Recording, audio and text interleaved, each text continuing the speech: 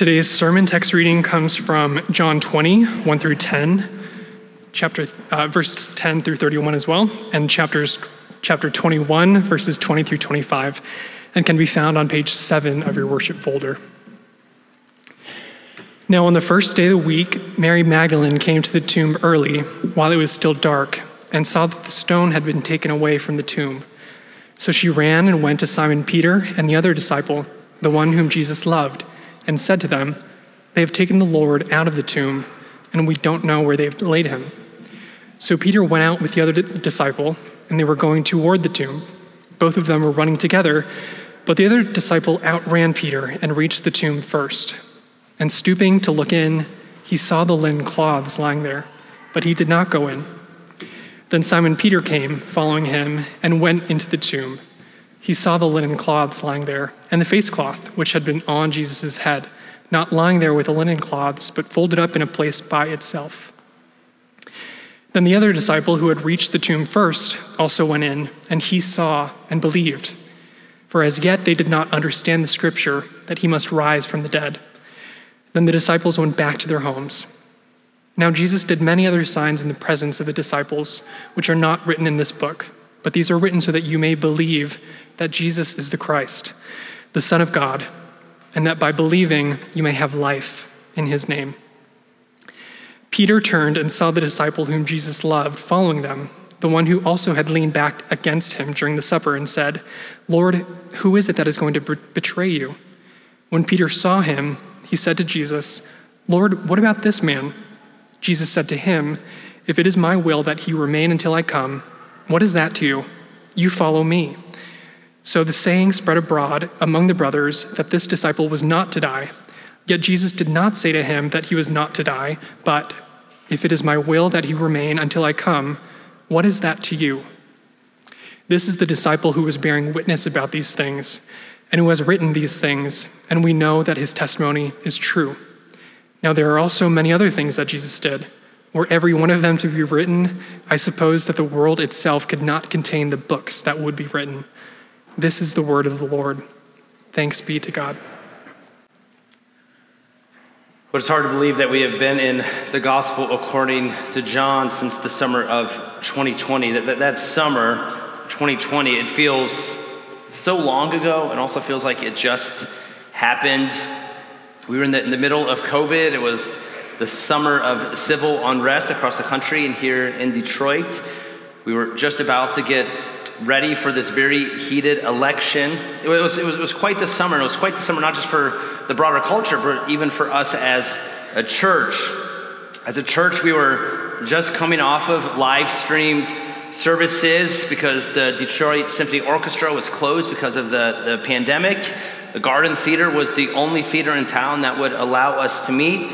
We didn't have a building, and nor did we even have a plan to get a building like this. I had just been installed as the senior pastor, and so it was a very hectic summer.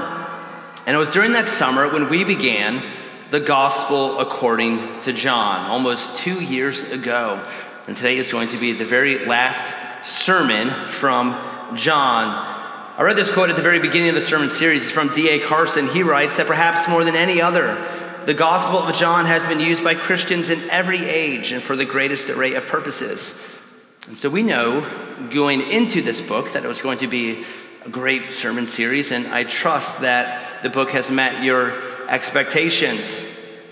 As soon as we began the book of John, from the very outset, John just hit on a soaring note. In the beginning was the Word, and the Word was with God, and the Word was God. And so we learned from the very beginning that John is going to be a book about Jesus. That Jesus, who was with God and is God. And throughout the book, we have seen all that Jesus has said, all that he has done. We saw Jesus live, we saw him die, and we saw him resurrected. We saw the miracles of Jesus. We saw the signs of Jesus. We heard of the I am statements. We have seen Jesus. And yet for all that we have seen, John says in chapter 21, verse 20, that we've just gotten a little taste of all that Jesus is. John writes, "Now there are also many other things that Jesus did. Were every one of them to be written, I suppose that the world itself could not contain the books that would be written. So we just have the highlights here in John. It's just a fraction of all that Jesus did in his earthly ministry. Think of this. It's taken us almost 2 years to preach through John. And some of you probably feel like, well, that's probably a year and a half too long. But all that we've done is just a fraction. If we actually had all that Jesus had done, think how long this sermon series would have taken. As a pastor, one of the things people comment right away when they walk into my office is they say, hey, Pastor, you have a lot of books. You got new books, you got old books, you have a lot of big books. But even with all the books I have in my office, John says that's not even enough to explain all that Jesus has done. I mean, if we were to explain all that Jesus has done and all that he has said, the amount of books would fill the entire earth. And so John, he's just trying to give us a few of the highlights. But the highlights are worth knowing and worth really pressing into, because as a church, we have wanted to get to know Jesus. The book of John is about getting to know Jesus for who he really is. John has not been about who we want Jesus to be or who we wish that Jesus would be. It's been an eyewitness account of who Jesus really is. And so as a church, each week we've gone straight to the text because we want to hear from this eyewitness about who Jesus really is. And don't you want to know who Jesus really is? You see, what happens so often is we have misinformation on who Jesus is. We conform Jesus to our agenda instead of us conforming to him. I've mentioned this before, but right by my house on Linwood Street, there's a Catholic seminary that has a very famous statue of Jesus on the corner. This statue has been there probably for 100 years. It's made out of some kind of white rock, and so I'm guessing marble or something like that. And what happened during the 1960s, during the Detroit riots, is that a number of people went to this statue and they painted the white face black. And so the seminary went out and they just rubbed the paint off, but then the crowd came back and they painted the statue again. So back and forth this process went until eventually the seminary just allowed the face of Jesus to remain black. Now, let's be honest. The crowd was right. They should have been upset. Jesus is not white. I mean, you look at some of these pictures around our building, this old Catholic church, it makes Jesus look like a white guy. He's a hippie, long flowing hair. He's wearing a dress. Let's just be clear. That is not what Jesus looked like. He's not a white guy. He didn't wear dresses. He was not European. But let's also be honest. He wasn't a black guy either. He's not from Africa. He's not a white guy, nor is he a black guy. But here's what so often happens, is we want a Jesus that we can shape and mold into something that we like. We want a Jesus that looks like us, a Jesus that thinks like us, a Jesus that acts like us, because that feels very safe, and that allows us to still be in charge. But a caricature of Jesus is not what we need. That's of no help, because that is not who he really is. We don't need a Jesus mascot. It's not true. We need the real man. And that's what John has been about. You need to see Jesus for who he really is according to the text so that you can make an accurate depiction of who he is. I mean, he is the most influential man in history by far, and he has made claims about the life eternal. And so don't you want to get to know the real man?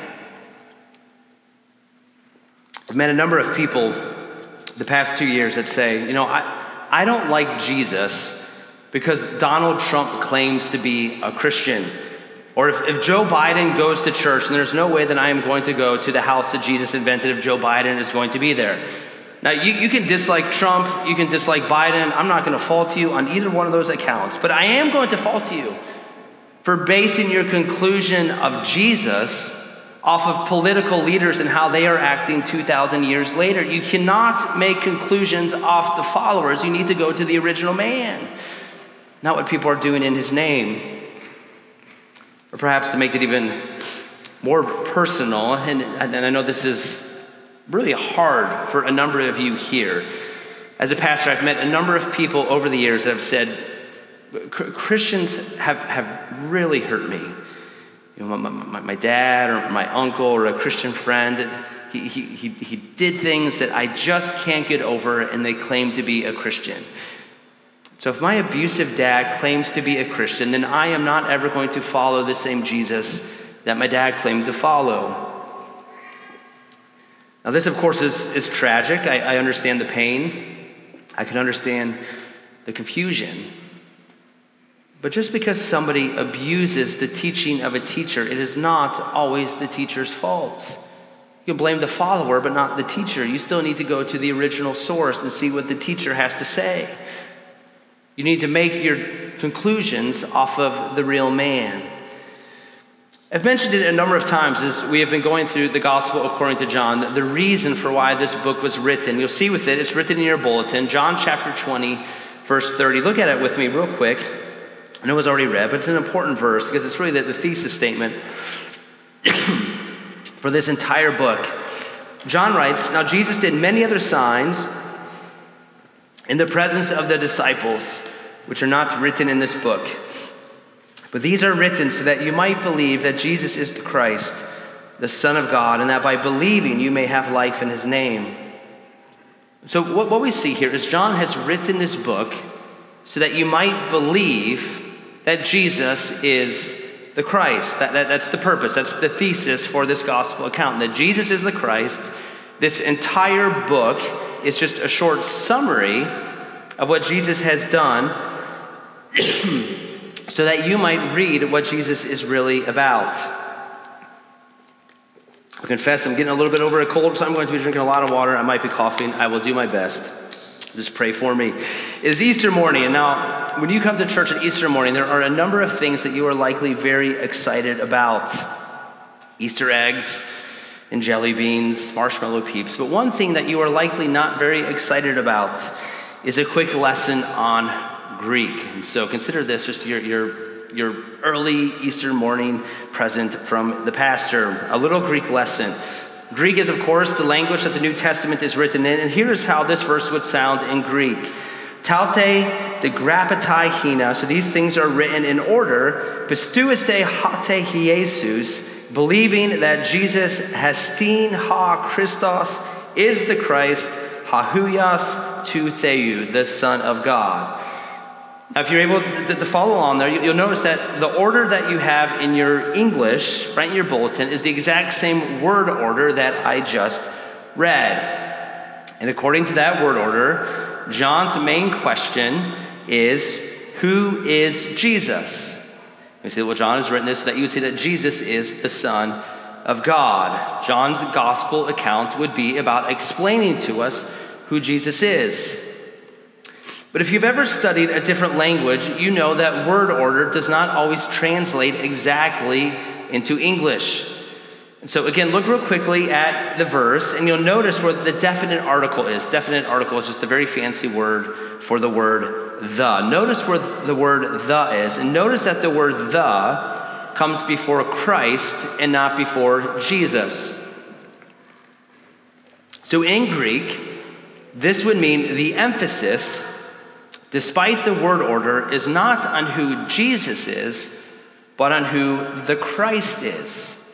So you have in your English versions, you have a very literal word order, but the actual heart of the Greek is emphasizing who is the Christ.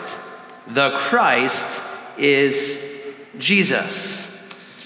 Now, I certainly recognize that the pastors often make very big points over very small language, grammatical details. And so I don't want to over-exaggerate anything, but I do believe that this is a pretty important difference. You see, John is writing, or he has written this gospel account with the assumption that we are all after a Christ. If by Christ we need a person or a thing or a worldview, something that makes your whole life stick, something that gives you value, something that gives you purpose, something that gives you comfort. All people have a Christ that they are searching for. All people have a God with a lowercase g. You see, John's assumption here is that all people are religious. If you were an alien and you were to arrive to to Detroit this morning, and this alien said, I don't know anything about the human race. Where can I find some religious people? What do religious people look like? We could say, religious people, once a week they go to a big room. There's a lot of energy. There's a lot of excitement. Religious people, they give their money in this room. They sing, they clap, they're motivated. It's very encouraging. It's all very exciting. And the alien would say, I get it. I should go to Ford Field on Sunday morning. That's where I'm going to find religious people. I get it. I should go to a political party's convention. I see lots of excitement and purpose and value and money being exchanged. You see, what that shows us is that all people are born with a religious impulse. That we all have a desire. There's something in us, how we are made, something that we just want to make our whole world stick together, something that's going to bring us value and comfort and purpose in life. So that is what is meant by the word Christ with a lowercase c. Christ is not the last name of Jesus. My name is Jon Saunders. First name John, last name Saunders. But Jesus, it is not that his first name is Jesus and last name Christ. Christ is just a title. It's a description of who he is as the anointed one. So everybody is looking for a Christ. Some people look for a Christ in politics, some in a 401k, some in family, some in fame, some in beauty. And some people, of course, find it in very formal religions, Mohammed or Buddha. But all people are looking for a Christ. The question is not if you are looking for a Christ, but the question that John has before us is, where are you going to land for the answer? And John has written this book to show you that the Christ that you are looking for is Jesus. The answer to this age-old question of where do I find value and comfort and purpose, the answer is found in Jesus. And if you believe in him, you will have life in his name, because he is the real Christ and will provide real hope. And any fake, counterfeit Christ will ultimately leave you lacking in life. So the lesson from John is, do not settle for any lesser Christ, but keep running to Jesus as the real thing.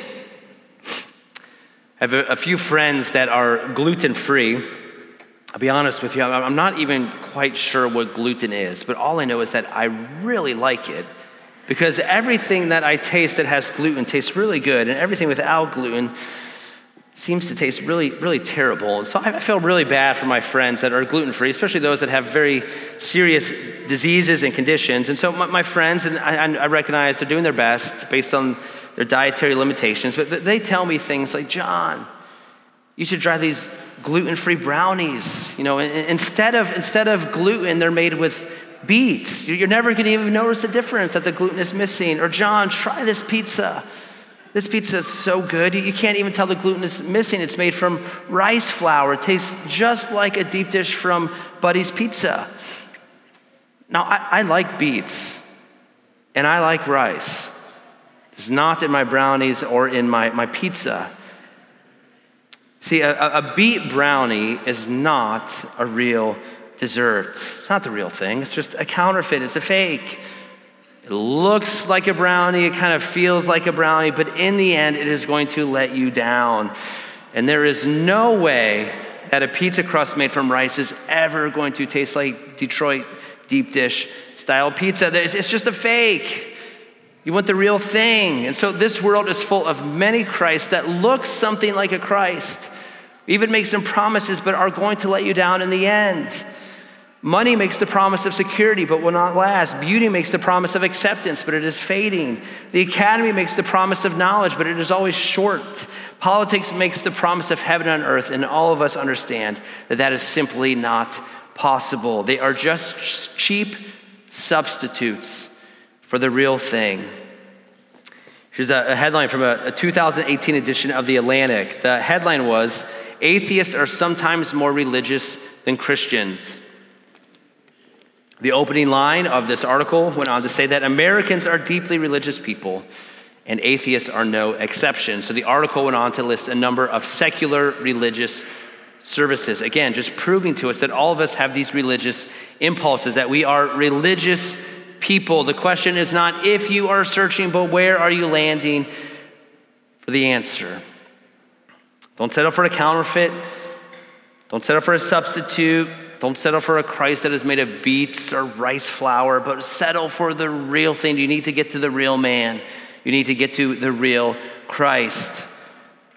And John has written this book so that you might come to see Jesus for who he really is, to see him as the real Christ, that you might leave all the counterfeit substitute gods behind, and that you might come to believe in Jesus alone for life. So here's what I want to do.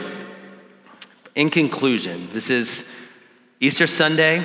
This is the last Sunday, the last sermon that we are going to preach from the gospel according to John. So what I want to do is I want to do a really quick overview of everything that we have talked about in John over the past 2 years. And hopefully by doing so, we will see that Jesus is the Christ and that we ought to believe in him above everything else. And so one final overview of the gospel according to John. We began John in chapter 1, verse 1. In the beginning was the Word. Talk about the Word as the divine Logos. It is the reason for the universe. Jesus was with God. Jesus is the Logos. He was with God in the beginning. Not he just wasn't with him, but we saw that Jesus is also God. He was with and is God. So this is the eternal mystery of the Trinity. We saw that in the Trinity there's a fundamental unity. There's the same nature. There's the same substance, but there is also a diversity, that the different persons of the Trinity are going to have different roles. And the role of Jesus as God, fully God, he would take on human flesh. This is John 1:14. And the Word became flesh and dwelt amongst us. Jesus, from that point forward, is always going to be fully God and fully man. It is not as though he is half God and half man. He's not a demigod, but he is actually God and man, 100% both, at all times and in all ways. And what we saw is that Jesus came to us. John has not been the story of us ascending up to God with very impressive religious achievements. It has not been about our resumes. No, it has been about Jesus coming to us. God giving Jesus. Jesus taking on human flesh to become a person, to become a man just like us. This story has been the story of Jesus living and Jesus moving towards us in grace. One of the very first designations that we saw of Jesus was back in John chapter 1, verse 29. And this is John the Baptist speaking. John the Baptist, when he saw Jesus come down the hill, he says, look at that man, Word of God in the flesh, that man right there. Behold Jesus, the Lamb of God who is going to take away the sins of the world. Again, that was one of the very first designations of who Jesus is.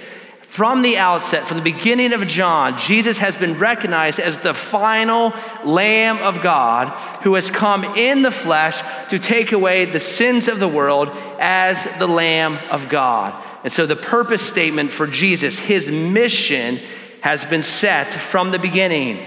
John 3:16, perhaps the most famous verse in all the Bible. For God so loved the world that he gave his son. God is giving Jesus to us in John. He is giving him as the lamb to be slain. And so this is not something that is earned. This is a gift that has been given. Over 30 times in John's gospel account, we have heard Jesus talk of being sent by the Father. Again, this is God sending Jesus on a mission, the sending of the Son. And so from the prologue of John, we have seen a Jesus that is fully God, he is fully man, he is fully sent on mission. And that's why John can say in chapter 1:16, for from his fullness we have received grace upon grace. From the beginning of John, we saw a very full Jesus. He is full of God. He is full of the human race. He is full of grace. He is full of love. This has been the story of a very full Savior. We have not seen Jesus lack or been at a deficit at all in this gospel account. And after seeing the fullness of all that Jesus is, John chapter 3, verse 30, it was actually the very first sermon that was preached in this building, that Jesus must increase, but I must decrease. And so John the Baptist, after seeing Jesus begins to recognize that I will be the most joyful person in the world if there's more of Jesus in my life, more of Jesus in us as individuals, and Jesus in this church and across Michigan and to the very ends of the world. John has been the story of Jesus increasing. And so starting in chapter 3 all the way to the end, we have seen the increase of Jesus. We have seen the 7 signs. Jesus has turned water into wine at the wedding of Cana. Jesus has healed the official sons. Jesus has healed the paralyzed man. Jesus has fed the 5,000. Jesus has walked on water. Jesus has made the blind man see. And then finally, Jesus has raised Lazarus from the grave. And so there's been 7 signs. 7 is the number of completion. 7 signs that give us pictures, greater pictures of who this Jesus has been. Each one of these signs in John's gospel account has been painting a picture of the supremacy of who Jesus is, building a case. And the final sign, of course, is when Jesus stood at the tomb of his good friend Lazarus.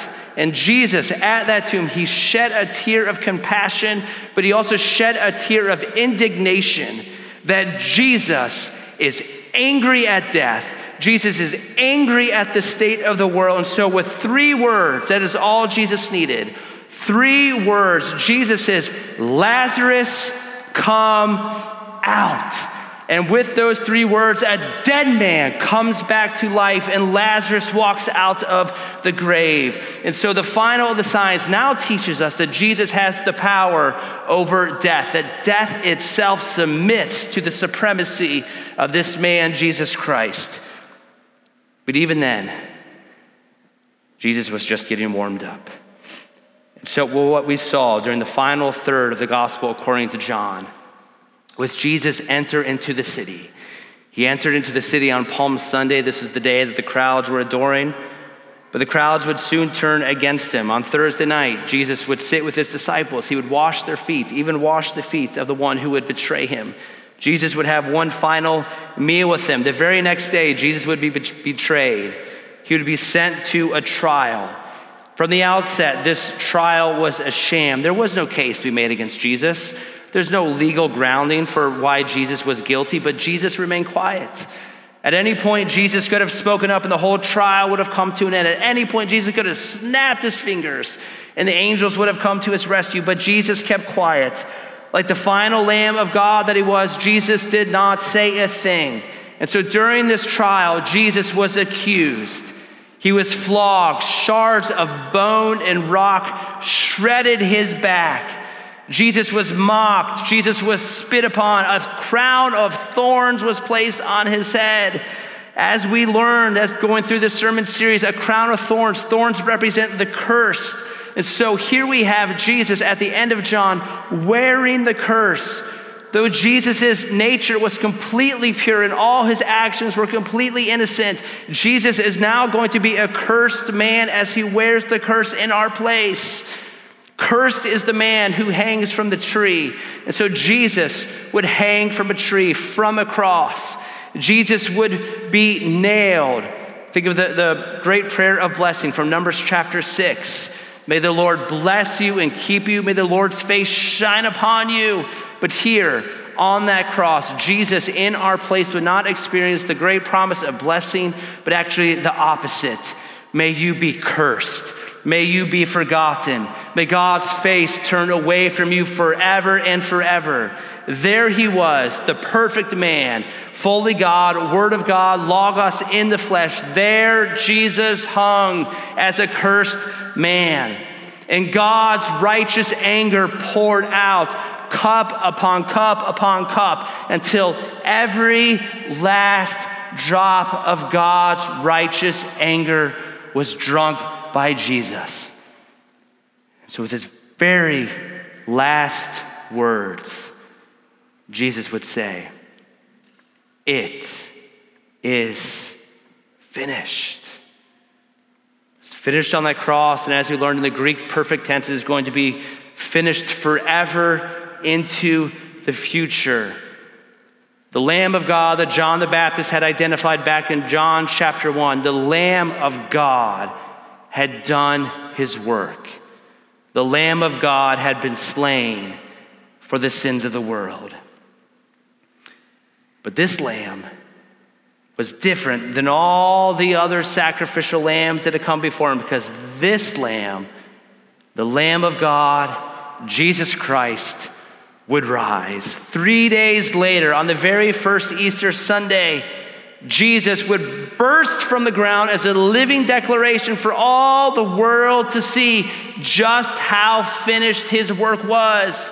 Nothing left to be done. Sin had been conquered. Death had been conquered. The wages of sin is death, and Jesus paid that wage with such fullness and finality that it would be unjust for God to keep him in the grave. And so Jesus burst forth to show us just how forgiven and free we now are. All the other lesser Christs in the world are one day going to rust and die and lie in the ground, but Jesus, as the final and full and truest Christ of all time, he is now alive. This conquering king, he has conquered sin, he has conquered death, and this conquering king has now ascended to the right hand of God the Father Almighty, where he is now presently breaking forth into this present age a kingdom of love and grace. And everything that has been written in the gospel according to John has been written so that you might turn from every other lesser god, from all the counterfeit gods, all the false ideologies, all the false worldviews, and that you might come to see that Jesus is the Christ, that the Christ that you have spent your entire life looking for, that Christ is Jesus. Believe and turn to him. There is no other Christ that speaks with the authority of God like Jesus does. There is no other Christ that acts with the authority of God like Jesus does. And there is no other Christ that presently lives like God, like Jesus still does.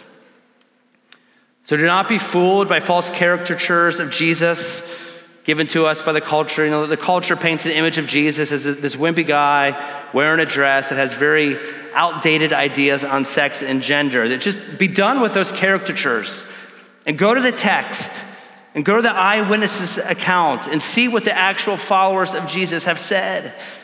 Go to the real thing, examine the sources, press in to know the real man. Because when you do, you will find that the Christ that you so desperately want and need in life, the Christ is Jesus. And by believing in him, you will find life. Let's pray. Oh, Father, we give you thanks for your Son, Jesus Christ, fully God, fully man, the divine Logos now in the flesh. We thank you that yes, you came to live. We thank you that yes, died. And on this Easter Sunday, we give you thanks that Jesus Christ, Son of God, has risen from the grave. Thank you for all that your Son has done for us. By your grace, help us to believe. In Jesus' name, amen.